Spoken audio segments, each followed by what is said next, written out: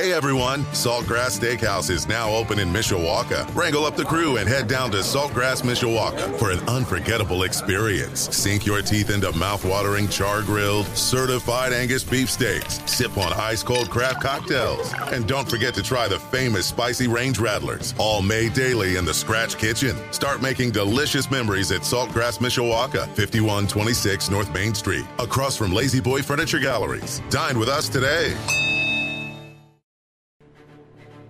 Live from our WSBT radio studios in downtown South Bend. Let's go! Come on! Ah! Welcome to Budweiser's Weekday Sports Beat. Wow, don't blink. A lot of major intestinal fortitude going on here. On your home for Notre Dame football. Knocked down by Wooden. The game is over. The Irish is upset Florida State. Notre Dame is number one. And Notre Dame basketball. Number one ranked UCLA Bruins have been upset by the Irish of Notre Dame. Good! Arike Ogunbowale wins the national championship for Notre Dame. Plus Fighting Irish hockey. They score! Jake Evans scores! Notre Dame 3.7 seconds away from a spot in the national championship game. The NFL and Major League Baseball. Oh my gracious! How about that? Sports Radio 960 WSBT. WSBTradio.com. The free WSBT radio app. Big time Onions! Now, here's your host, 7-time Associated Press Broadcasting Award winner, Darren Pritchett.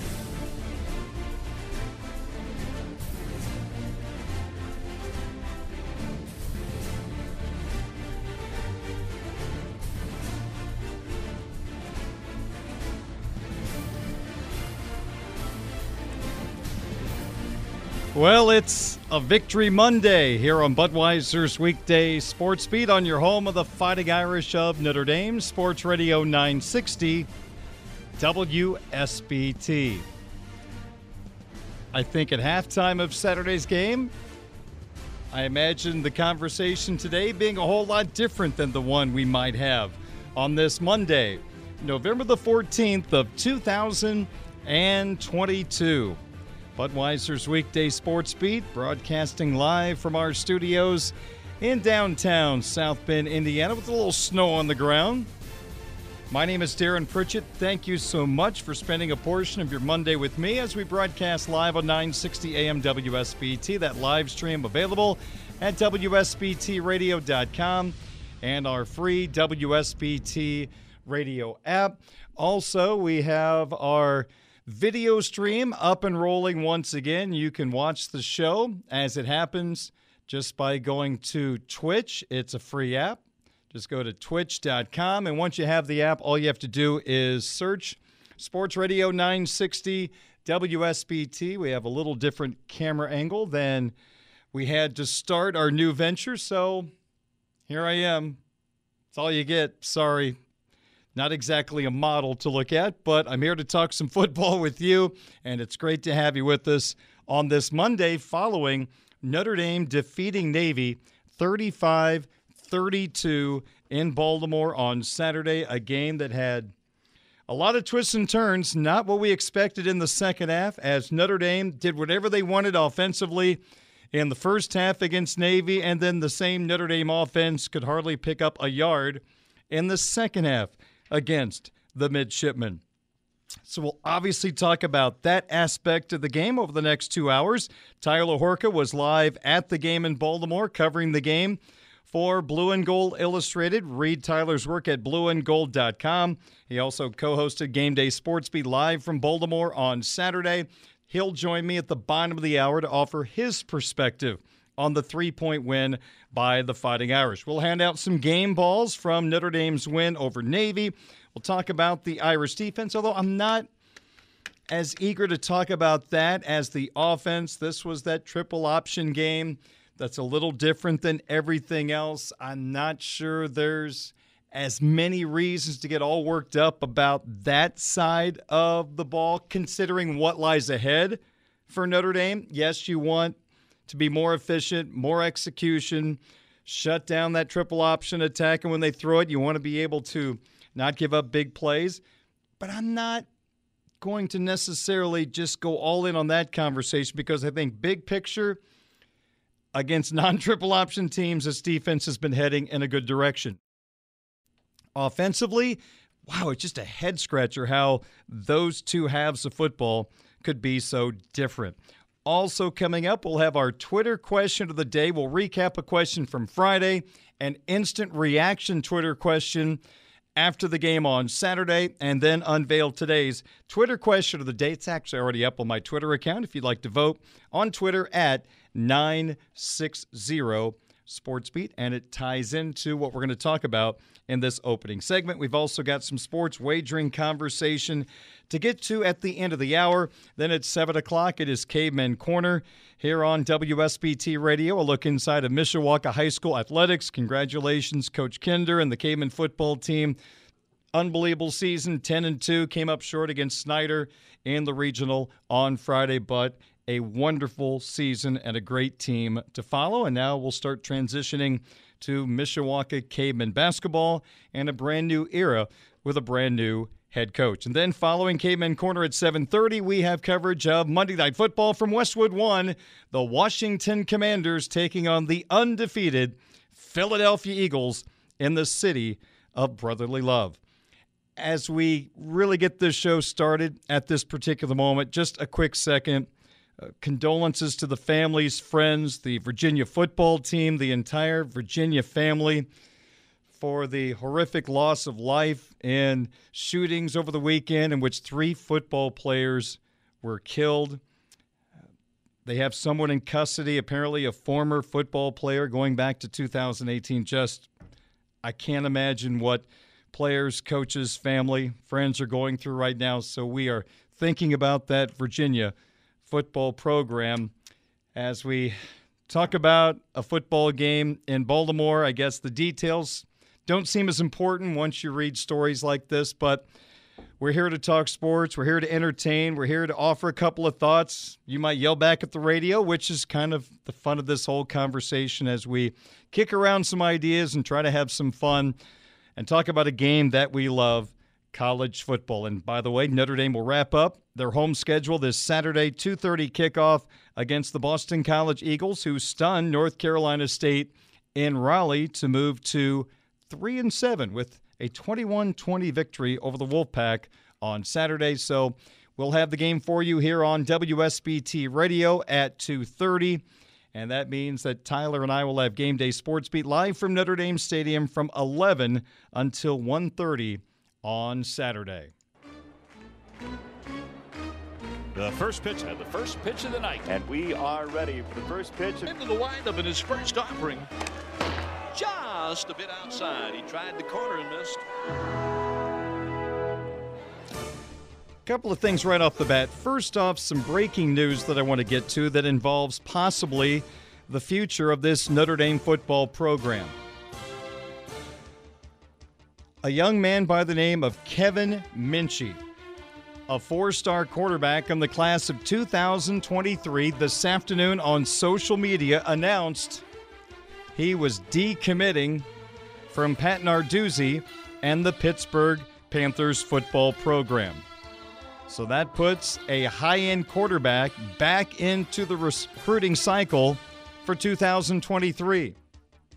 You might know as an Irish fan that Notre Dame is still trying to acquire a quarterback in the 23 class. They have one for 2024 in the 4-star from Michigan, C.J. Carr, who apparently is going to stay in the 24 class and not move ahead a year and get here a year earlier. So Kevin Minchey is a name that has now popped up once again on Notre Dame radars. He was actually offered by the Irish over the summer, July 30th, unofficial visit, according to On3.com, on August the 6th. Now, Minchey is from Hendersonville, Tennessee. His high school, the same as former Irish wide receiver Golden Tate. During this process of being a commitment from Pittsburgh, he was offered by his home state Tennessee football program. We know all about that volunteer offense, but picked Pittsburgh. And now apparently is back on the Notre Dame radar. Mike Singer, Notre Dame football recruiting insider at Blue and Gold Illustrated, blueandgold.com. He is reporting this afternoon. He is hearing that Minchie will be in South Bend for the Boston College game this Saturday. And there seems to be the thought that Minchie ultimately at some point over the next couple of weeks before the National Signing Day in December, he'll pick Notre Dame. In fact, On3.com, their form of their crystal ball prediction, has Kevin Minchie picking the Fighting Irish of Notre Dame. He's got a 4.78 40-yard dash according to On3 and a timing that took place before his senior year. Pretty good athlete, strong arm, and a guy, according to Pittsburgh Sports Now, their publication reported earlier this year that Minchie had planned on being an early enrollee at Pittsburgh. Well, if you're going to do that at Pittsburgh, why not do it at the University of Notre Dame? So that could be in play. You could, next spring, have Tyler Buchner, hopefully recovered from his shoulder surgery. Drew Pine can come back after starting the last 9 or 10 games of this year. You add a freshman to the mix, and then we still leave the door open for a grad transfer to join this Irish football program, which to me is just as important as picking up a quarterback in this 23 cycle. You can't just bank on everybody getting better on the roster to the point where you have a championship-level quarterback. As of right now, I think it is fair to say Drew Pine doesn't fall into that category. Not everybody's a championship-level quarterback. Tyler Buchner, we have not seen enough of him to fully label him. But I would say at this point we have to be careful in putting him into that category. If you can find the right fit, you need a quarterback that can be a difference maker so Notre Dame would have a chance to get back into the playoff push in 2023. And who knows? Kevin Minchie could factor in somehow, some way to this program over the next few years. So again, Kevin Minchie, 4-star quarterback recruit, 23 class. He's 6'1", 200 pounds, decommitted from Pittsburgh today. On3 reporting, as is Mike Singer from blueandgold.com. The vibe is Minchie will be in South Bend for the game this weekend, and ultimately On3 believes he will commit to the Fighting Irish of Notre Dame. Mike will join me for his regular visit tomorrow at 6:15 here on Budweiser's Weekday Sports Beat, and we'll get more analysis from Mike on this developing story. So that is the breaking news this afternoon. Now we talk a little bit about the Notre Dame Navy game on Saturday in Baltimore. The Irish were up 35-13 at halftime. They were absolutely just doing whatever they wanted against that Navy defense over the first 30 minutes, and then everything changed. I mean, what a dramatic change. Navy scores 19 unanswered points in the second half. Closed to within 35-32. Matt Salerno saves the day. He recovers an onside kick. If Navy recovers it, they have a chance to tie the game with a field goal or stun the Irish with a touchdown. And they were throwing it okay. 6 for 13 for Navy is actually not bad.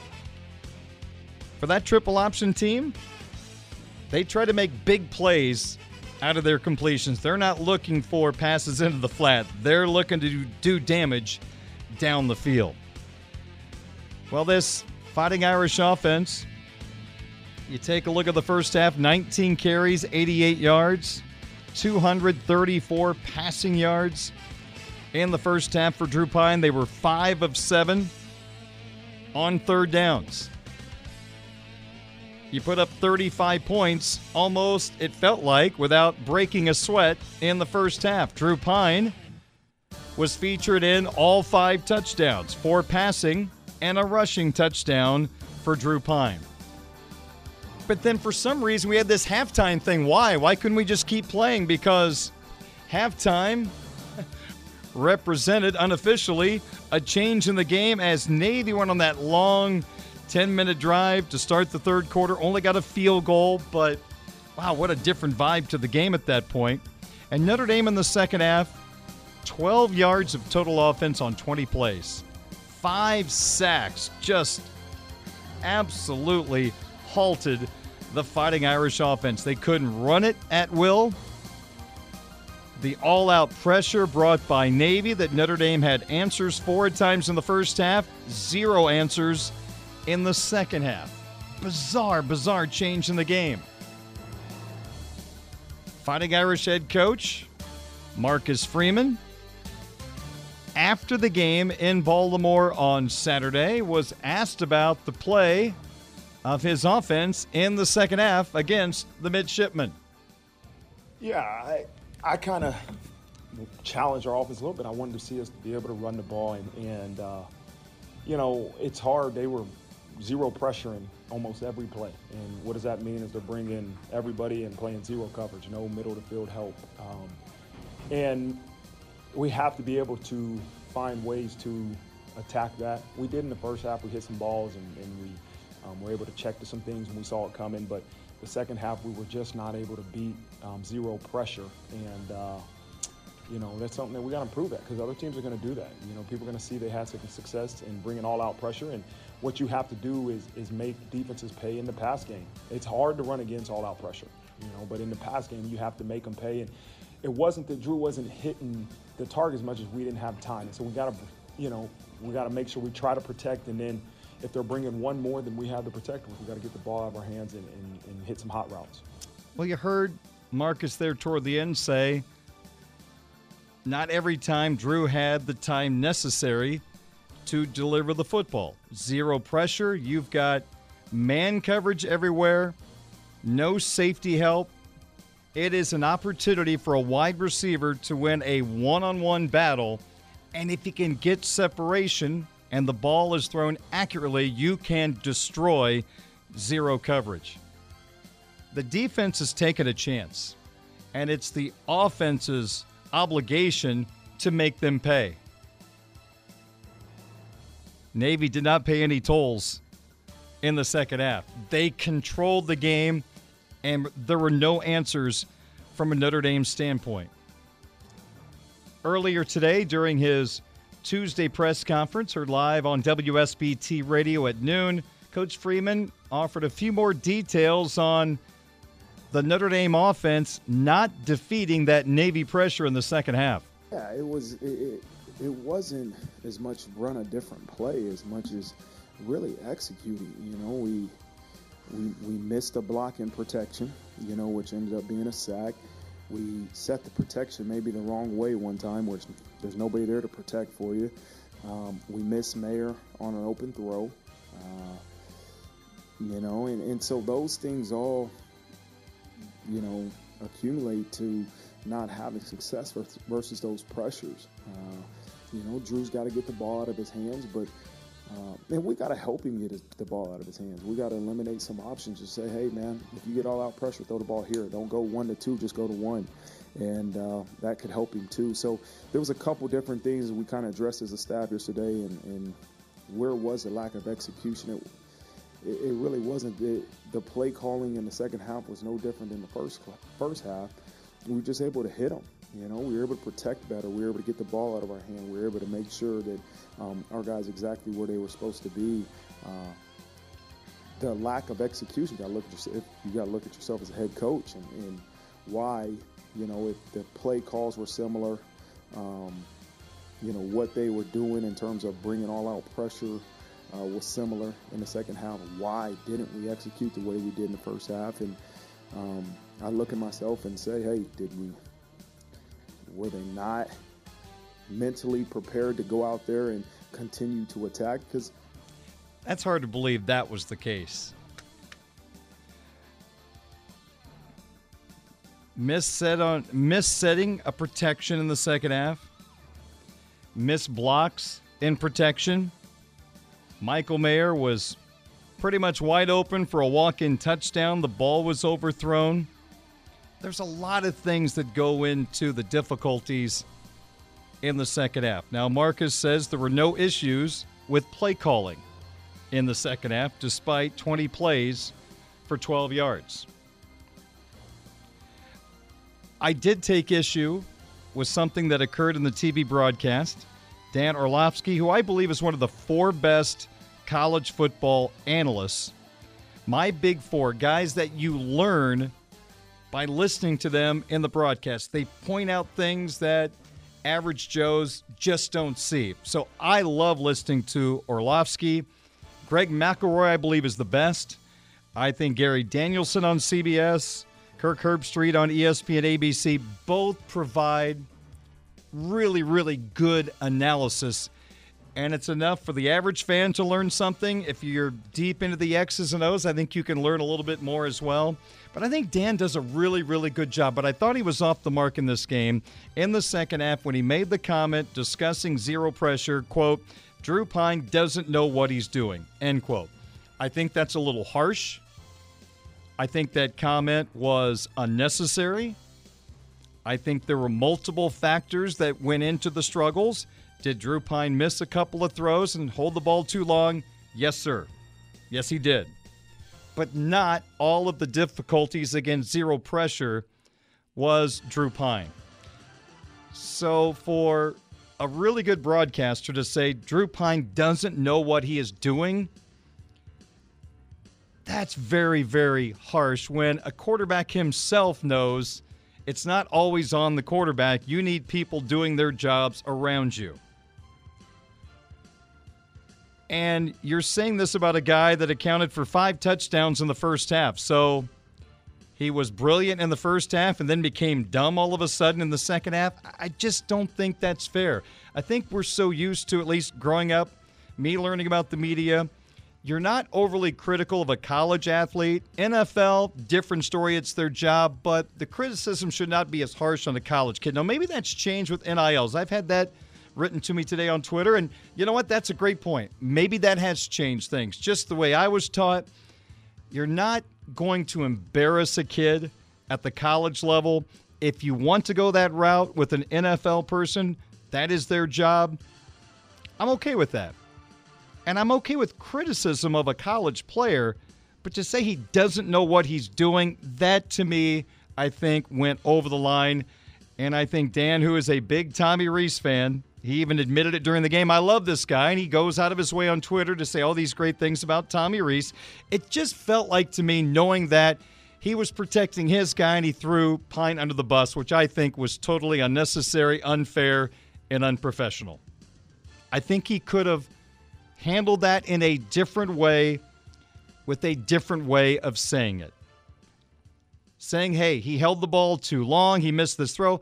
I'm okay with that, but to say nothing else mattered to the offense, that Drew Pyne doesn't know what he is doing, that's just not a good look from a guy who played in the NFL, who understands the game. Again, I love listening to him break down games, but I thought he went a step too far in his criticism of Drew Pyne.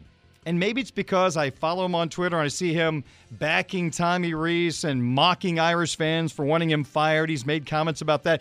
It just felt like when things were going bad, there was nothing wrong with Tommy and it was all Drew Pyne's fault. It just felt weird. And again, maybe I know too much about Dan posting on Twitter, loving Tommy Rees, but that's why I took it the wrong way. If I didn't know that was said on Twitter by Dan about Tommy, I'm probably still a little frustrated by the comment, but probably not to this extent. I just thought that's a really good broadcaster that made a mistake, and I hope he acknowledges that at some point.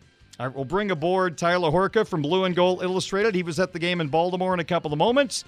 More conversation on Notre Dame taking down Navy 35-32 next on Sports Radio 960 WSBT.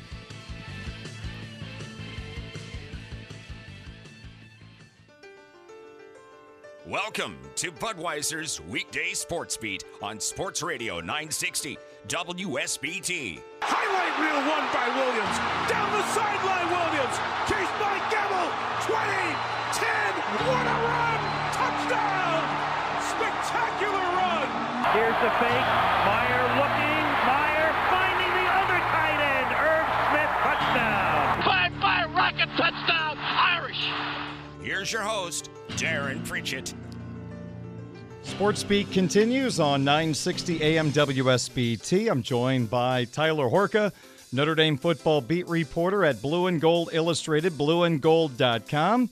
He was in Baltimore covering Saturday's Notre Dame win over Navy, 35-32. You can check out his work as well as all of the colleagues he has at Blue and Gold Illustrated on the website, blueandgold.com. Of course, Tyler also is my co-host on Game Day Sports Beat, powered by Michelob Ultra. We're on the air at 11 a.m. for the Boston College game on Saturday. Well, there is a great benefit, Tyler, of being at the game when the Irish are on the road. You had the opportunity to watch that game from the press box. You had a great vantage point in the press box at the home of the Baltimore Ravens, and you can see things that we necessarily always can't see on television. And what I'm pointing to is some of the routes run by the offenses. Once they leave the screen, we are kind of at the mercy of getting replays, and you don't always get that. Now, ABC gave us some good replays from behind the quarterback, so you could see a couple of times there were a lot of routes going deep down the field in the second half with pressure coming to Drew Pyne, and I thought Drew didn't have an outlet to throw the ball a couple of times in those situations. That's just me watching the replays on ABC. You were at the game. I would just like to get your perspective on the way Notre Dame tried to attack that zero pressure, which leads to a lot of man-on-man coverage all over the field. Well, here's the issue. We're talking about zero pressure, and you're talking about wide receivers leaving the frame of the television screen. If that's the case, that doesn't really – those two things don't go hand in hand from an offensive perspective, because at that point, you've got nobody to throw the ball to in the flats, short routes, all of those things, and that's what you need to do to beat cover zero blitzes, because, I mean, the easiest thing a quarterback can do, right, is throw the ball to the blitzing side, right? You learn that in Pee Wee football. If a guy is coming right at you from your right and he's leaving whoever, whether it be a tight end, maybe a running back leaks out there, or even a wide receiver, you throw it to that side, because all of a sudden, you've got more guys than you can block coming at you, but you're going to have an advantage somewhere else. I mean, that's math. There's 11 guys on the field for each side, and there just wasn't any of that for Notre Dame. A lot of routes being run deep. I've seen it over and over again, and this has been an issue even when Notre Dame isn't facing a cover zero blitz, because let's go back to a couple weeks ago versus Syracuse. What was the bugaboo then? It was rush 3, drop 8, and Notre Dame is still running these deep routes. Well, you got a lot of defensive backs and linebackers back there when you're rushing 3 and dropping 8, and Drew Pyne had nobody to throw to then, and you saw it wasn't necessarily the sacks versus Syracuse, but he had to get out on the edge. He did get sacked one time against Syracuse when he was flushed to his left.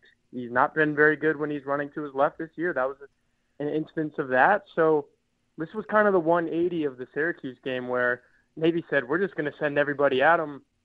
We'll see if they could block him. We'll see if he could hit somebody downfield. And that was the issue. Notre Dame was running all these routes long. Drew Pyne had nobody to throw to. He needs outlets. And this is the thing that Marcus Freeman said after the game. He said it today. And I actually agree with him that it wasn't all on the quarterback. There was a lot of issues with these sacks.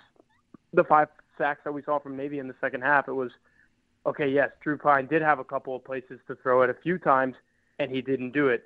Okay, Logan Diggs flat out missed a guy. I think Michael Mayer missed a block. I mean, these are things that you have to be doing in the 10th game of the season, and these guys were just missing assignments. And then the last part of that is, Tommy Rees needs to dial up some different route concepts, because like I said, over and over again throughout the year, Notre Dame, they're running these routes that should theoretically be open when you have solid protection and you have 3 to 4 seconds to pass the ball. Well, Drew Pyne didn't have 3 or 4 seconds against Navy, because he had 6 or 7, maybe even 8 guys in his face at times. And it was a very ugly second half for the Notre Dame offense. Now, I know Coach Freeman says it's not on Pine at all, for everything, and he didn't have a problem with play calling, so we're kind of looking for answers because there doesn't seem to be a way to point a finger at anyone by the way the head coach is talking about the second half. But I'll just say this. It was a full effort on offense to have 20 plays for 12 yards, and I just talked about this a couple of moments ago, and I'm glad you pointed out some things in your opening statement there because I was very critical of Dan Orlovsky on the program a moment ago. I don't like him saying, quote, Drew Pine doesn't know what he's doing, end quote, when it's not all on Drew Pine. For a guy who played the position at a high level, who I think is a great analyst, I know he's a big fan of Tommy Rees, and maybe that blinded him a little bit, but people listen to him, and people walk away from that game, the expert on the broadcast saying Drew Pine doesn't know what he's doing. I just thought that was very unfair to Drew. Hey, he has his deficiencies. He missed a touchdown to Mayer. Could he have thrown the ball quicker a couple of times? You better believe it. He was not perfect, but I thought Orlovsky put it all on Pine, which was unfair. Hey, let's not forget that we're also talking about a guy who threw 4 touchdown passes and ran for another, and Notre Dame doesn't win that football game without all 5 of those scores. And I know you can look at the first half and second half as different entities, and you should, because one was great, the other was flat out awful, and Drew Pine had a hand in it being awful, but there's no way all of the blame should have been pinned on him to say that he did not know what he was doing. That just doesn't you don't go from one quarter looking like a guy who should be your starting quarterback in 2023 to the next half where it looks like you shouldn't be playing on a college football field. There are a lot of moving parts that go into that. It's not like Drew Pine went into the locker room and chugged a fifth of vodka or something and came out a totally different guy. I can assure you that did not happen. So, yes, the blame should not be all pinned on him. And anybody who is still on Monday, 48 hours removed from this thing, pinning it all on Drew Pine, and there are people on Twitter, there are people on the blueandgold.com message board who are certainly doing that. I advise you to go rewatch the game. My colleague Patrick Engel did. Go look at his article at blueandgold.com from this morning. He pointed out the plethora of issues that plagued the Notre Dame offense in that second half, and I guarantee you not every single one of those paragraphs and sentences said Drew Pine is at fault here. Yeah. There were a lot of things that went into it, and it wasn't all his fault. And that's why I brought up people hear that comment on TV. It's on national TV. It must be true, and they base their opinions on that, which I thought was unfair. Let's move on. Are you concerned there's a carryover over the next 2 games? Is a blueprint now out there to slow down this Fighting Irish offense? I don't think so. I think that's a narrative that people have kind of taken and run with because I said it a little bit earlier. What was the blueprint after the Syracuse game? Rush 3, drop 8. And so, I mean, these are just things that work for different teams throughout football games. That happens. There's going to be something in a game that works, and a team sticks with that. For Navy, and that's kind of their MO all the time, it was bring pressure at the quarterback. We don't have the athletes to stay with some of these receivers. You saw Jaden Thomas make a play. You saw Braden Lindsey make a spectacular catch. Navy was totally outmanned, outmuscled in the secondary, so they said, hey, we're going to try to not necessarily beat Notre Dame at its own game, but we're going to try to make their game murky and go at them at the point of attack, and that's what they did. I'm not sure other teams want to get into that kind of battle, especially now that it's kind of out there. I mean, Tommy Rees, 48 hours later, I guarantee you he spent every waking one thinking about how to beat blitzes like this. And it's one thing to do it. You wish you would have saw it for Tommy Rees throughout the course of the game and him adjusting a little bit and not just sticking with the vanilla blueprint of an offense that he has and say, okay, we need to do some things differently. Let's put a guy here, let's put a guy there, make sure Drew has somebody to throw to. You didn't really see that throughout the game, but I guarantee you going into Boston College, if Boston College wants to rush 6 or 7, there's going to be somebody leaking out there, and Drew Pine's going to get the ball out there. So I don't think this was something that teams are just going – and look, we only have 3 games left anyway, so if it took this long to figure it out, then I'm really perplexed as to why it wasn't happening all season. So I don't think it's going to be something that Notre Dame necessarily has to worry about throughout the entire course of games, but they're going to see it a little bit. But I just think Tommy Rees is going to be more prepared for it. Tyler Horka, Notre Dame football beat reporter, Blue and Gold Illustrated, blueandgold.com. My guest here on Budweiser's Weekday Sports Beat on WSBT Radio. The Navy game is always tricky, at least in my opinion, Tyler, because this is the one time the defense faces something that's just totally different than the other opponents. Now, they face Navy every year, but the triple option attack is its own special way of moving the football. And Notre Dame has had issues through the year, even though they play Navy each and every year. You take a look at the final numbers. They ran for 255 yards, which is about 20 yards over what they averaged going into the ball game, 5.5 yards per carry. They threw it 13 times, completed 6, which is good for them. I mean, that's 106 yards and 2 touchdowns, so they threw it pretty well. Is this a failure by the Notre Dame defense? Is this just one of those situations that the chess match that Navy won them in the second half when Notre Dame put out the prevent defense? They ran the ball. When they put their triple option defense out there, Navy threw the ball. Did they just win the X's and O's, or should we ultimately be disappointed in what we saw on Saturday? I think you got to be a little bit disappointed just because I don't know if I would say the whole thing was a failure defensively, but there were some failed plays. I mean, those fullback dives that went for 50 yards and maybe another one went for 39 yards or something like that, those are failures on those specific plays because there's no reason a fullback should be going straight through the line of scrimmage through an A-gap and taking it 50 yards down the field, and that happened a couple times. And then I just think in the second half, it's another one of those things where your offense literally cannot stay on the field. It was 3 and out after 3 and out, and then the defense comes back on the field to face an offense that is designed to stay on the field and sustain these long drives, and that'll wear on you. I don't care how many Matt Balis workouts you go through.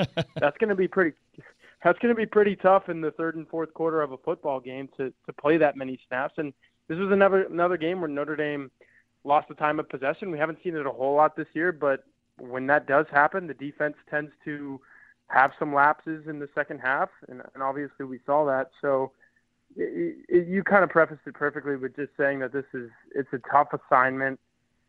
They threw it a little bit more than some people maybe would have thought. Now, of course, they're losing in the second half, and they have to throw it. And that quarterback that comes in, technically their third-string quarterback, he's got a better arm than the first two guys on the depth chart. So we weren't surprised to see them pass it a little bit when he came in. And Notre Dame's in a prevent defense, like you said. So at that point, you're going to complete some short stuff and be able to move the chains a little bit. So the game just kind of got funky. I don't know if I would say the defense totally failed, but they had some lapses. And if they don't have those lapses, maybe they're able to shut it down a little bit better in the second half. But it was just kind of one of those, it is what it is, games. And I will say, if the offense was able to muster anything in the second half, a score, 3 points, 10 points, the game looks totally different. I don't think Navy's in a position to where it goes for 2 on 2 different touchdown drives and does all these other things to try to get the ball back and keep scoring. If Notre Dame puts an end to that early and gets up 40-13 or whatever it was, at that point, Navy's like, well, let's just get this thing in the locker room, and they let them hang around, and that's what happens in games like that. Tyler, I guess the position switch for Xavier Watts is working out pretty well. 7 solo tackles, tied for the team lead with 8 tackles in that ball game against Navy, including a tackle for loss.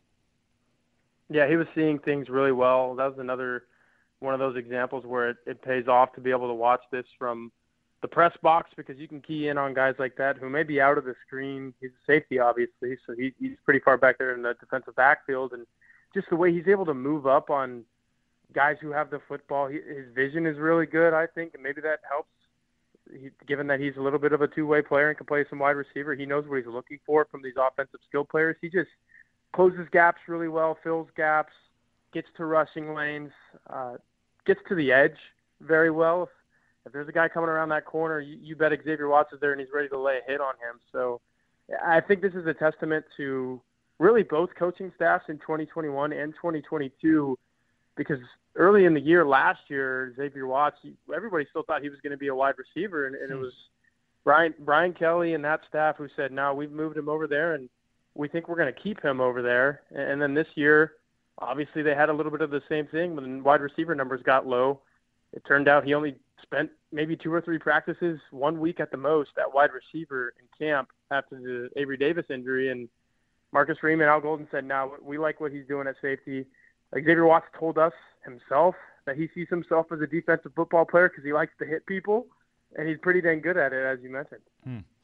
How about just a quick thought as we turn the page now to Boston College? Believe it or not, the final home game of 2022 for the Fighting Irish. An auspicious start to the home schedule, losing to Marshall, ultimately losing to Stanford, but now, once again, Notre Dame a huge favorite at home, and that hasn't always turned out well this year. They're 0-5 against the number when they are a double-digit favorite this year and 3-2 overall, so I guess anything's possible, and BC's got to have a little confidence coming into this game. They do. Just knocked off NC State 21-20, and sometimes that's what happens when you go to a backup quarterback, and I think that's going to be the case this week. I'm not sure. I wasn't keyed in on Jeff Hafley. He might even be speaking tomorrow, but Phil Dracovic, obviously the former Notre Dame signee, started the first 7-8 games for them this season, got injured. They've turned to a redshirt freshman in Emmett Moorhead, who Marcus Freeman talked about today and said, man, that kid's got something. He's a bit of a gamer, played really well against Duke in his first start a couple weeks ago, lost by a touchdown because Boston College's defense didn't play a whole lot of it that day, but he was good again against NC State. So they got a little bit of momentum going. This is one of those teams that's, it's a losing team with the 3-7 record, but at some point when you start the season with so many losses, you say, well, I'm either going to choose to finish this thing out and keep playing as hard as I can, or I'm going to give up. It goes either way sometimes. It feels like this Boston College team is still kind of kept it together and is playing hard, and they would like nothing more than to beat Notre Dame in the regular season home finale for Notre Dame. So it's an interesting game, especially if they catch Notre Dame looking ahead to that team that plays in Los Angeles. So tricky spot on the schedule, losing team that has some momentum. And like you said, Darren, you cannot let your guard down if you're Notre Dame, because you've done that a couple times this season, and it hasn't ended too well. Interesting week at blueandgold.com. Still recapping the Navy game, looking ahead to BC. Speculation the Irish might have the chance to add a 2023 four-star quarterback. All the details right now, one spot at blueandgold.com. Yeah, speculation sells, and there's some stuff going on with that. Mike Singer has it all covered for you guys if you go to blueandgold.com. Notre Dame women's basketball recruiting is also very hot right now. Cassandra Prosper, a 5-star out of Canada, committed on Saturday. If you missed that, after Notre Dame beat Navy, Notre Dame is in the running to get another 5-star tomorrow. Hannah Hidalgo, the number 5 player in the class of 2023. So I'll have that covered one way or the other, whether the Irish get her or not. And then, like you said, football, we got 2 games left in the regular season. So there's just so much going on at blueandgold.com. We cover Notre Dame athletics like nobody else, and it's only $10 from now through the beginning of the 2023 football season. So great deal, great coverage. It's the place to be. Very good. He is Tyler Horka, Notre Dame football beat reporter, Blue and Gold Illustrated, blueandgold.com. He'll join me for game day Saturday morning at 11 a.m. live from Notre Dame Stadium. Hopefully the snow will be gone by then. Tyler, thanks for the visit. Greatly appreciate it. We'll talk to you Saturday. Yeah, I'm gonna bring a jacket or two for that game for sure. We'll turn the heat up extra in our booth. How about that? Good. All right. Wait. We'll talk to you then. All right. See you, Darren. That's Tyler Horka, Notre Dame football beat reporter at Blue and Gold Illustrated, blueandgold.com. It is 7 minutes in front of 6 o'clock. Great to have you on board. Budweiser's weekday sports beat here on WSBT Radio, brought to you in part by Budweiser, the king of beers, locally distributed by United Beverage Company of South Bend. Football fans, this Bud's for you. By Barnaby's of Mishawaka and Granger, now with 3 locations to serve you. Their newest location on Lincoln Way in the Twin Branch area is now open for carryouts. Barnaby's, the family inn. By South Bend Orthopedics, team physicians for the University of Notre Dame since 1949. By the Food Bank of Northern Indiana, hunger is a story we can end. Find out how at feedindiana.org. By the Mishawaka Education Foundation, granting a better future. Legacy Heating and Air, a Cook family business. Four Winds Casinos, your entertainment escape. Must be 21 years old. Please play responsibly. By Pet Refuge, urging you to adopt, don't shop, or new beginnings have happy endings. Tim Growl, State Farm Insurance, for surprisingly great rates that fit anyone's budget. Call Tim at 574-232-9981. And by Midland Engineering Company, beginning their second century of quality roofing experience. We will hand out some game balls in just a little bit. We've got a sports update on the way. And also we'll talk a little Irish defense, sports wagering at the end of the program, all coming up on your home of the Fighting Irish, Sports Radio 960 WSBT. Weiser's weekday sports beat on Sports Radio 960 WSBT. Wesley, off-balance shot, no good. Atkinson, put back, it's good. That's it. Happy St. Patrick's Day. Notre Dame in double overtime. Here's your host, Darren Pritchett. Happy St. Patrick's Day, baby. 6 minutes after 6 o'clock, hour number 2, Budweiser's weekday sports beat on your home of the Fighting Irish, Sports Radio 960 WSBT. Notre Dame basketball team 2-0. They turn back. A stern test from Youngstown State yesterday afternoon here on WSBT Radio. The Irish beat the Penguins 88-81. The Irish led by 7 at halftime and shot 57% from the field in the second half. They actually cooled off from 63% in the first half. Overall, the Irish shot 60%. Youngstown State 50%. Balanced scoring attack for Notre Dame. Dane Goodwin, 20 points to lead the Fighting Irish. Also had 7 rebounds and 3 assists. J.J. Starling, the freshman, had 17 points at 3 of 4 3-point shots. Trey Wirtz had another really good performance with 15 points and 3 assists. Cormac Ryan had 13 points. Nate Lashevsky, a double-double, 14 points and 10 rebounds. The Irish played the freshman big guy, Vin Allen Lubin, for 23 minutes in the ballgame. He scored 9 points, 4 rebounds. Matt Zona played a couple of minutes, but again, mainly a 6-man rotation right now for Notre Dame until they get transfer guard Marcus Hammond back, who suffered an MCL injury last week. Hopefully he'll return sometime this week. But the Irish got it done as they beat Youngstown State in an offensive-minded game, 88-81. Not many answers for old Adrian Nelson of Youngstown State. 27 points on 12 of 18 shooting. He also had 10 rebounds for YSU.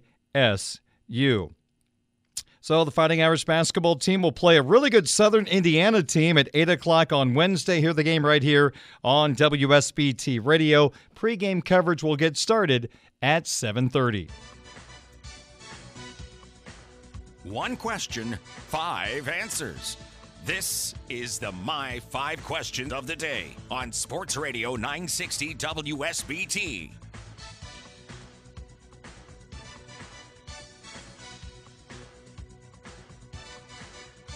All right, today's My 5. Let's hand out some game balls from the Notre Dame victory over Navy on Saturday, 35-32. Ladies and gentlemen, this is number 5. Starting off with Notre Dame defensive player, linebacker Marist Liufau. He tied for the team lead on Saturday with 8 tackles, also got a half a sack, as Notre Dame picked up 1 sack in the ballgame against that triple option attack of the United States Naval Academy. Had that face masking call in the third quarter that kind of kept Navy rolling, but Liufau had a really solid game with 8 tackles for the Irish defense. 4. Next up at number 4 is Fighting Irish quarterback Drew Pine. Yeah, I know it was a tale of 2 different halves, but altogether Pine 17 of 21 for 269 yards. 4 touchdowns. He was picked off 1 time and also had a rushing touchdown in the first half for the Fighting Irish. Again, got a lot of criticism on the ABC broadcast.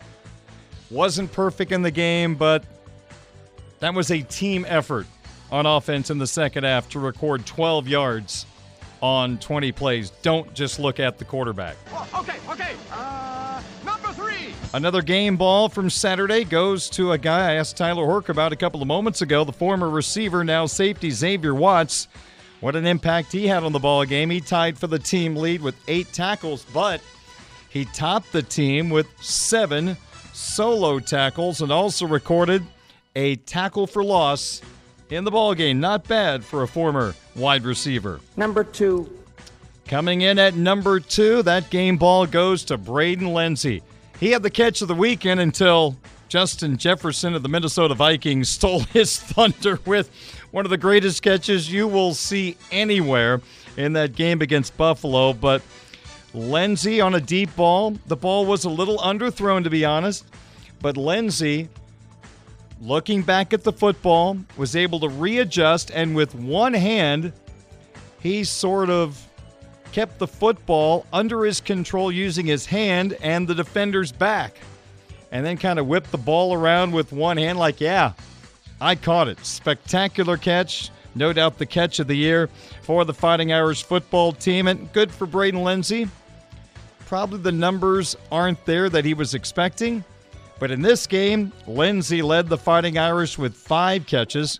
He was second on the team in receiving yards with 67, and had one heck of a spectacular one-handed touchdown catch on a ball that was underthrown. Number 1. And the ultimate game ball from Notre Dame's 35-32 win over Navy. Let's give it to linebacker Jack Kaiser. Got a little dinged up in that game, an ankle injury. Marcus Freeman said Kaiser did not practice yesterday, but he is expecting Kaiser to practice once again tomorrow against Navy. Kaiser tied Leafau and Watts for the team lead with 8 tackles. Kaiser had 4 solos in the ball game, and oh yeah, he kept the streak alive. A blocked punt by Kaiser as he got his right hand on the football, deflecting the ball. 5 straight games for the Notre Dame special teams unit with a punt block. That's just insane good.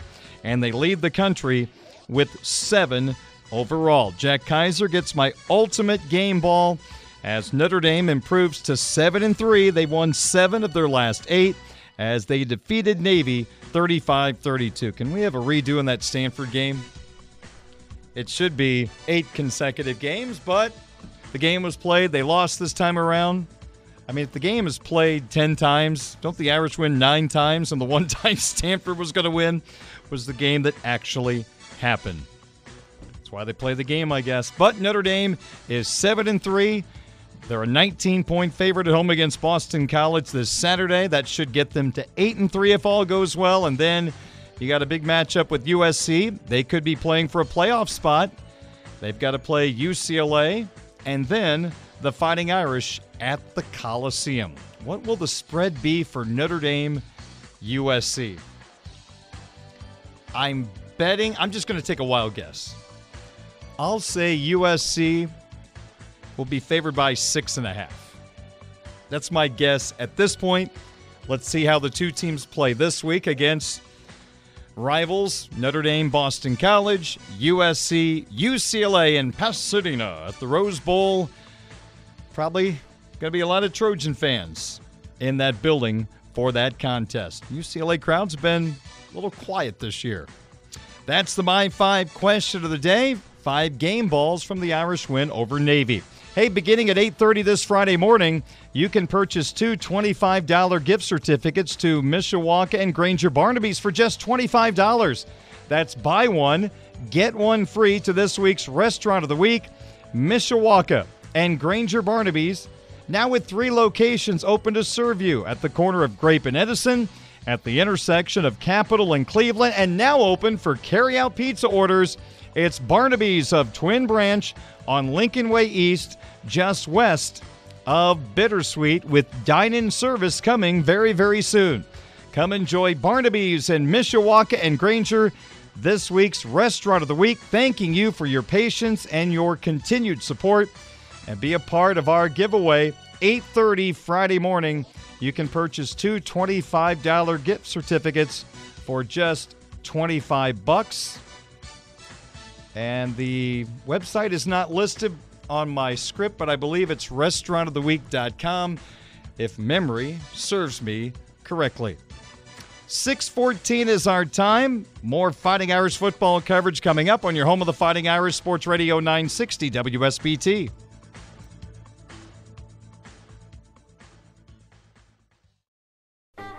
In 1922, we began broadcasting under the call letters WGAZ, the world's greatest automotive zone.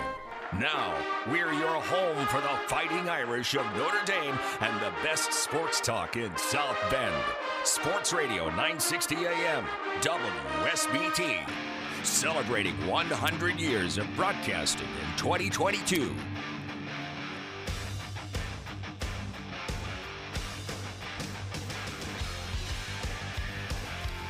.619 at Sports Radio 960 WSBT. Monday Night Football coming up in about 70 minutes from Westwood One. The Washington Commanders and the Philadelphia Eagles in an NFC East matchup. Darren Pritchett with you. Budweiser's Weekday Sports Beat continues. It's a victory Monday. Notre Dame held on for dear life to beat Navy in Baltimore on Saturday, 35-32 after leading 35-13 at halftime. Marcus Freeman met the media earlier today. His press conference was live at noon right here on WSBT Radio. And here's how Coach kind of summed up what was a wacky Saturday, a victorious Saturday, but a little bit of everything for fans watching Notre Dame take down Navy by 3. I'm extremely proud of the team, the coaching staff for a hard-fought win and finding a way to win. And we knew going into that game it wasn't going to be easy. We knew it wasn't, but we found a way to get it done, and that's what matters. And it's a tale of two halves, and I know we'll address it here in a little bit, but, again, the ability to score 35 points against that defense that's unorthodox at times, and, another block punt was huge for us. The second half execution wasn't where we would liked it to be, obviously, but the lessons you can learn in the situations that occurred in that second half are priceless. They're valuable. And, the ability to learn from a win is something that as a coach you love to be able to do. And so it was really good to be able to address some of those situations in the game that happened yesterday in the meeting and in practice and, continue to enjoy a victory Sunday. So, massive offensive performance for the Irish in the first half. Second half, 20 plays, just 12 yards, and no points. For the Fighting Irish defense, taking on the triple option attack of Navy, the midshipmen had a pretty good day running the football again, probably about 19 yards over their average on the year, as they put together a 255-yard rushing day on 46 carries. They averaged 5.5 yards per carry and were able to score 2 rushing touchdowns, one by their fullback and one by their starting quarterback. That was offset by throwing it 13 times, completing 6 for 108 yards and 2 touchdowns. And Messiah Maynor came in 4 of 7, 51 yards and a touchdown, much better thrower of the football than their starting quarterback. So you think about Ty Levitai was their starter at the start of the year, injured a couple of weeks ago. They ended the game on their third-string quarterback and were an onside kick recovered away from having a chance to upset the Fighting Irish in Baltimore, but Matt Salerno got the job done, recovered the onside kick, and the game was over. So again, you're not going to see the triple option again this year. It's always that specialty game for the Irish. Every once in a while, they'll have Army and Navy on the same schedule. That happened about 10 years ago when Navy ran over Notre Dame. I think it was in Baltimore, and then later on that year, they made some adjustments, and Army was pretty much stymied down in San Antonio. So 255 rushing yards for Navy. Here's Marcus Freeman's thoughts on the Notre Dame run defense. Yeah, I think, you're up 35-14 at halftime, and you kind of say, hey, let's, be smart in the second half. And coming out, we started really well, and they got the 4th and 1. I think the PI, we stopped them, and they got a PI, I think, on the 4th and 1. And then it kind of bled throughout the series and led to 3 points. And second series went 3 and out. Third series was the TD pass on Mickey. I think towards the end of the second half, we got into a little bit of just prevent. We weren't playing our normal triple option defense. When that quarterback went down, we knew the backup quarterback was more of a thrower. So we kind of went into our prevent defense, and they just said, okay, we're going to run the ball. And so it's a little bit of a chess match. Like, we're looking at the clock and saying, okay, let's keep the ball in front of us. And they're saying, okay, we'll run it if you're in prevent. And so they still found a way to score, and we recovered the onside kick, and that ended the game. So a little bit of a chess match again. You don't want to be able to just let teams run down the field, but at that moment you're up 10 or 11 points, and you say, okay, we know it's a 2-score game, and so let's be smart, not give up an easy big play pass and make them earn every inch and keep the clock, because they were out of timeout. So that's kind of what happened. Maybe I'm in the minority here. I don't put as much on the defense in this game. Hey, let's be really honest here. There have been good portions of the season with the passing game still trying to work itself out. The defense has come through for this football team, helping them to get to where they are right now at 7-3. I'm not dismissing what was a frustrating second half, both offense and defense, but the offense puts up 35 in the first half. If they put up 10 points in the second half, the intensity level of the comeback would not have been as great for the Navy football team. So I don't think it's just pointing a finger at the defense or the offense. Hey, it was just one of those second halves where they did not play their best. Yeah, the defense got dinged. There was that chess match that was ongoing in the ball game, and Navy seemed to have that next move ready for the Fighting Irish. But I mean, to put up the numbers you did in the first half offensively, then to have 12 yards in the second half, no points, it's almost unthinkable. And again, put up 10 points on offense, maybe kick 2 field goals, the game's going to feel a whole lot different. Credit to Navy. We know this. We've learned this through the years. This isn't a bold statement.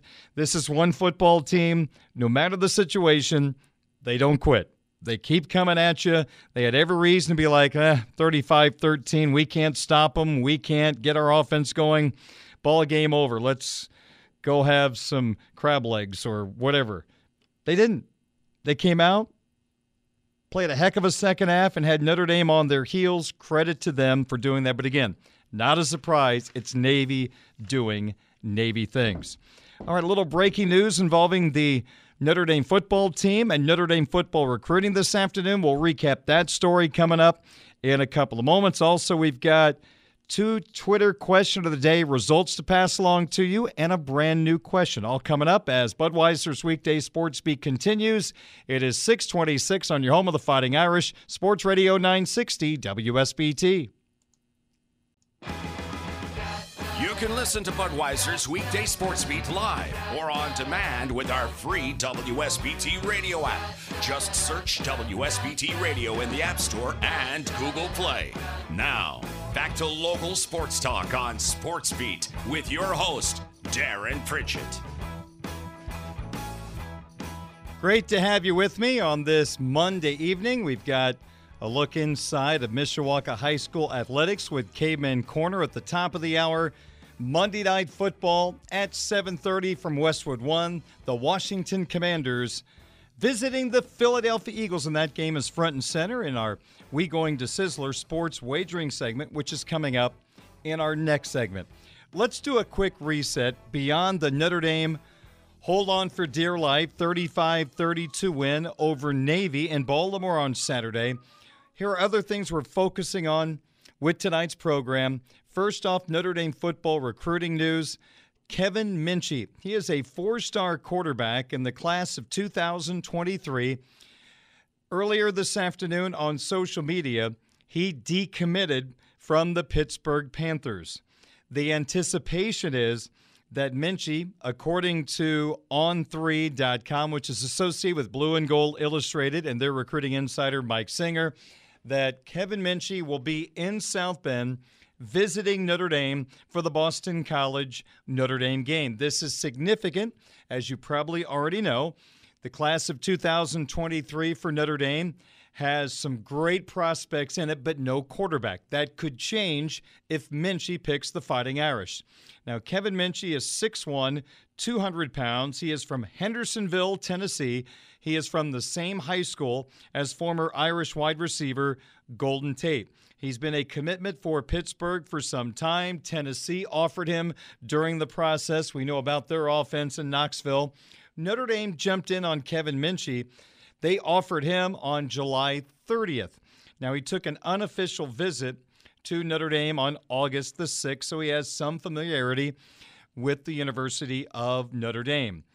Now, he is decommitted from Pittsburgh. He has not said anything further, but again, according to On3.com, they're anticipating Minchey being here this weekend and that ultimately Minchey will verbally commit to the Fighting Irish some point in this recruiting cycle. There are a few weeks left before National Signing Day, so there is now a chance Notre Dame will have a quarterback in their class of 2023. According to his profile at On3.com, 40-yard dash, 4.78. I read that their analysis was he's not going to overwhelm you with his athleticism. He can step up in the pocket. He's got a good, strong arm. It's not like he's going to rush for 100 yards in a game, at least at this point in his career. It doesn't look like he would be that type of guy. And it's worth noting that Pittsburgh Sports Now earlier this year said that Minchey had planned on early enrolling to Pittsburgh. Well, if he's going to early enroll at Pittsburgh, you would have to imagine if he picks Notre Dame, he will also early enroll at Notre Dame, which means he would be going to school in January. He would be a part of spring practice. As we all know, the quarterback competition is going to be pretty wide open, as you've got Drew Pine, who has started most of this season after Tyler Buckner went down with an injury. Both of those guys, unless something changes, will be back. This doesn't prevent you from bringing in a grad transfer to offer more competition. You would have to assume Minchey, being a freshman, it's going to take him a little time to get accustomed to this offense. You just can't expect him to come in and win the job.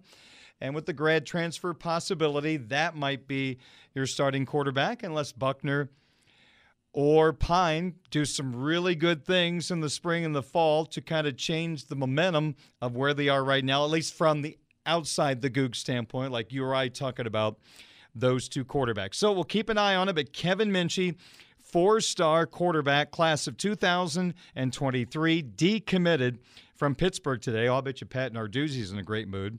And he might be coming to South Bend this weekend and ultimately might join the class of 2023. That would be important news. Of course, the Irish already have their 2024 quarterback in the four-star from Michigan, C.J. Carr. For more on this developing story, make sure you check out my colleagues at Blue and Gold Illustrated, the website blueandgold.com, and we'll get some firsthand analysis on this Minchey story tomorrow. Mike Singer, the Notre Dame football recruiting insider, Blue and Gold Illustrated, blueandgold.com.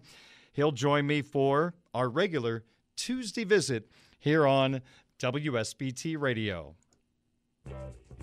This is the Budweiser's Weekday Sports Beat Twitter question of the day from Sports Radio 960 WSBT.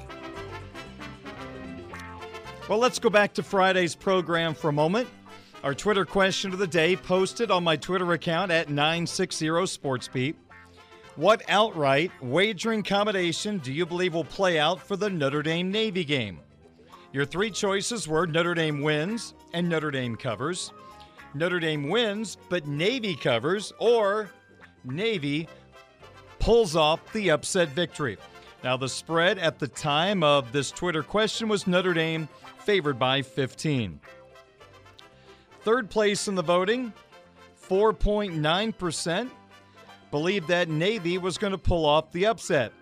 They were an onside kick away from maybe having a chance to steal that game, but Salerno recovered that onside kick, ending the game. Irish win 35-32. Second place in the voting ended up being the correct answer.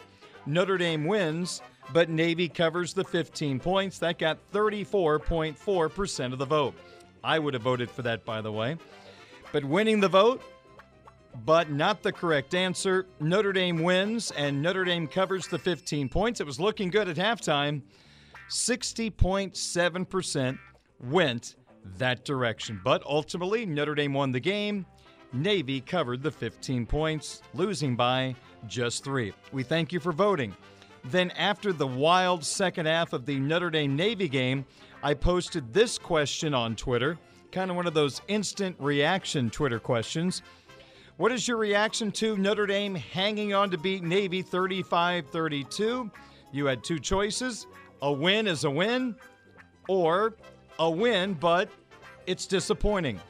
73.1% who voted on my Twitter account at 960SportsBeat said it's a win, but that's a disappointing way to win the football game when you're up 35-13 at halftime and have to hold on to win 35-32 against a 3-win football team that lost to Delaware earlier this year. 26.9% voted for, you know what? A win is a win is a win. Forget about all the rest. We'll just take the victory. We've got a brand new question for you today. This was debated by me in the opening segment of the program, so let's offer you a chance to respond. In Saturday's ball game on ABC, TV broadcaster Dan Orlovsky said that Irish quarterback Drew Pyne in facing zero coverage, quote, he doesn't know what he is doing, end quote. The question is this: are you okay with that type of harsh criticism, almost like you hear in NFL games but not in college games? Are you okay with that type of criticism of a student athlete? The 3 choices today: yes, you're okay with that criticism if it is deserved. Choice number 2, no, that's a little too critical of a student athlete. Or choice number 3, no, I'm not okay with the criticism because it's not all Drew Pyne's fault. I would love for you to vote on this particular question. We've had a good response so far today. Keep voting, folks. You can check out my Twitter question of the day, weekdays at 960 SportsBeat, and we will pass along the results of today's question on tomorrow's program. Looking forward to hearing what you have to say. Some people have responded on Twitter, and I love to get your responses, love to get the feedback. We have conversations about your thoughts, so please feel free to reply to that Twitter question of the day and offer your thoughts on this particular subject. All right, here's what we have coming up. We've got our sports wagering segment, We Going to Sizzler, on the way. In the next segment, we'll take a look at some possibilities for the Monday Night Football game tonight, including, do you go Eagles -11, or do you take the 11 points and go with the visiting Commanders? Plus, we have to pick a strange college basketball game tonight. We'll explain coming up in a couple of moments. Budweiser's weekday sports beat on your home of the Fighting Irish, Sports Radio 960 WSBT.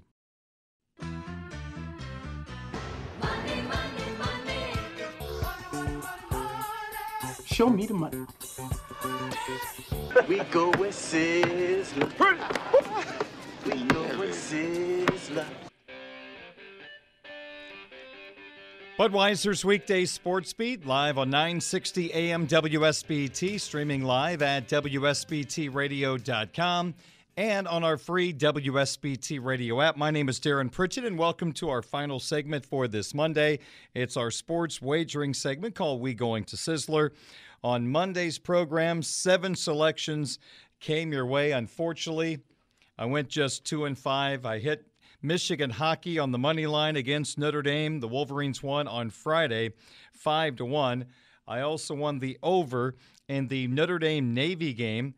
The over-under was 39.5, and that hit as the two teams combined for, I think we'd all agree, a surprising 67 points. I had the game in my prediction at 44 points, so I really wasn't even close to the actual total, but I was on the right side of the over. The most disappointing losses from last Friday: Notre Dame was in great position to cover at halftime. The spread was 15, but then the collapse took place, and the Irish only won by 3 points. I decided to take Indiana and 40 points against Ohio State, and the Buckeyes won by 42. And the Cowboys had the Packers down by 14 in the fourth quarter at a 2-team NFL parlay with the Cowboys and the 49ers winning, but that Packer rally and winning in overtime cost me that two-team parlay. So away we go. It's a brand new week. Let's see if we can find some winners tonight. We have a Monday Night Football game on WSBT Radio as the undefeated Philadelphia Eagles are going to take on the Washington Commanders. And in this contest, the Eagles are favored by 11 points. That's a big number. We have seen so many double-digit favorites not cover this year. An interesting stat I came across today. Since 2003, double-digit favorites in a divisional game are 118, 143, and 9 against the spread.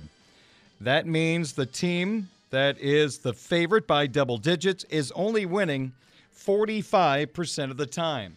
This is a rematch from earlier in the year, a game in which the Eagles won by 16. Carson Wentz was the quarterback for the Commanders that day. It's Taylor Heineke tonight in Philadelphia. I'm going to go ahead and go with the trend. I'm going to say the Commanders plus 11 at Philadelphia at minus 110. I'm going to hope that the Commanders can keep it close. I think Philadelphia wins this game and stays undefeated. But I'm going to hope with the way Washington has played lately, this will be a competitive football game. And all we need is the Commanders to lose by 10. Can you do that for me? So we'll go Commanders plus 11 at Philadelphia and play that trend since 2003. Double-digit favorites in a divisional game only cover the spread 45% of the time. Selection number 2 for tonight, also from the Monday Night Football game, Commanders and Eagles. The over-under is at 43 points. Earlier this year, the Eagles won 24-8 in D.C., 32 points scored. I am going to go ahead and go under 43 total points tonight because of that earlier game, and the primetime games have been hitting under throughout the year at over a 60% clip. So Commanders, Eagles under 43 total points.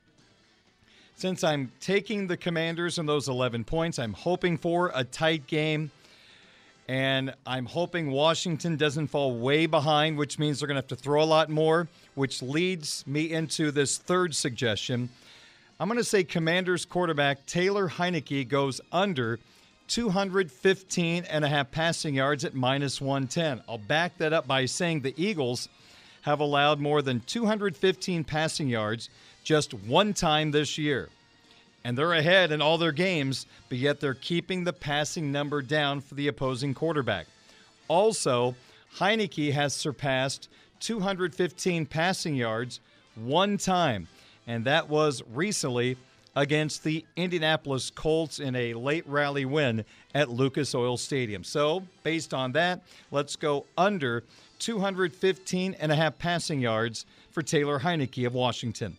And the fourth and final suggestion for tonight, this is just a tip of the cap to the basketball gods. These are two of the worst college basketball teams in the country, both in our vicinity, IUPUI and Chicago State. They are actually playing a game tonight, which is huge. This might be one of the few wins either one of these teams gets this year. So, you got to put a little something on it, right? So why not? Let's go this route. Chicago State and IUPUI will score over 130.5 total points at minus 110. Let's give it a shot. Let's have some fun with those two teams. And finally, my underdog pick for tonight, it's got to be a plus number. Let's go with Washington running back Brian Robinson, over 50 rushing yards. I can get that at DraftKings Sportsbook at plus 170. So we'll go with Brian Robinson over 50 rushing yards at plus 170 as my underdog pick of the night. And by the way, I want to throw in this little tidbit as we think about Saturday's Notre Dame-Boston College game. How about this stat? Notre Dame, 19-point favorite against Boston College. Notre Dame this year as a favorite of a touchdown or more. The Irish are 0-5 against the spread, only 3-2 straight up. Now, I'm not saying Boston College is going to win this game, but from the standpoint of Notre Dame covering, In this same spot, 5 previous times, Notre Dame has failed to cover, including last Saturday's game in Baltimore, in which the Irish were favored by 15 over Navy and won by 3. So keep that in mind as you're thinking about Saturday's Notre Dame-Boston College game at Notre Dame Stadium. That's going to do it for We Going to Sizzler for tonight. We have Caveman Corner coming up in a couple of moments here on WSBT Radio. A look inside of Mishawaka High School athletics. And congratulations to Keith Kinder and the Caveman football team. What a fabulous year, 10-2. They were up 21-0 in the regional against Fort Wayne Snyder on Saturday. Snyder came back and won 41-27. But, Coach, players, job well done. You represented your school and your city so well this year. So congratulations. And I think they're going to start turning the page toward the basketball season on Caveman Corner tonight. And then we have Monday Night Football. Pre-game coverage from Westwood One starting at 7:30. Commanders at Eagles. Budweiser's Weekday Sports Beat on WSBT Radio, brought to you by our title sponsor, Budweiser, the king of beers, locally distributed by United Beverage Company of South Bend. Football fans, this Bud's for you. By Barnaby's of Mishawaka and Granger, now with 3 locations to serve you. Their newest location on Lincoln Way in the Twin Branch area is now open for carryouts. Barnaby's, the family inn. By South Bend Orthopedics, team physicians for the University of Notre Dame since 1949. By the Food Bank of Northern Indiana. Hunger is a story we can end. Find out how at feedindiana.org. By the Mishawaka Education Foundation, granting a better future. By Legacy Heating and Air, a Cook family business. By Four Winds Casinos, your entertainment escape. Must be 21 years old. Please play responsibly. By Pet Refuge, urging you to adopt, don't shop, or new beginnings have happy endings. Tim Grouse State Farm Insurance for surprisingly great rates that fit anyone's budget. Call Tim at 574-232-9981. And by Midland Engineering Company, beginning their second century of quality roofing experience. Everyone, thanks for joining me. Have a great evening. We'll talk to you tomorrow at 5 on Sports Radio 960 WSBT. Hey everyone, Saltgrass Steakhouse is now open in Mishawaka. Wrangle up the crew and head down to Saltgrass Mishawaka for an unforgettable experience. Sink your teeth into mouth-watering char-grilled, certified Angus beef steaks. Sip on ice-cold craft cocktails. And don't forget to try the famous spicy range rattlers, all made daily in the Scratch Kitchen. Start making delicious memories at Saltgrass Mishawaka, 5126 North Main Street, across from Lazy Boy Furniture Galleries. Dine with us today.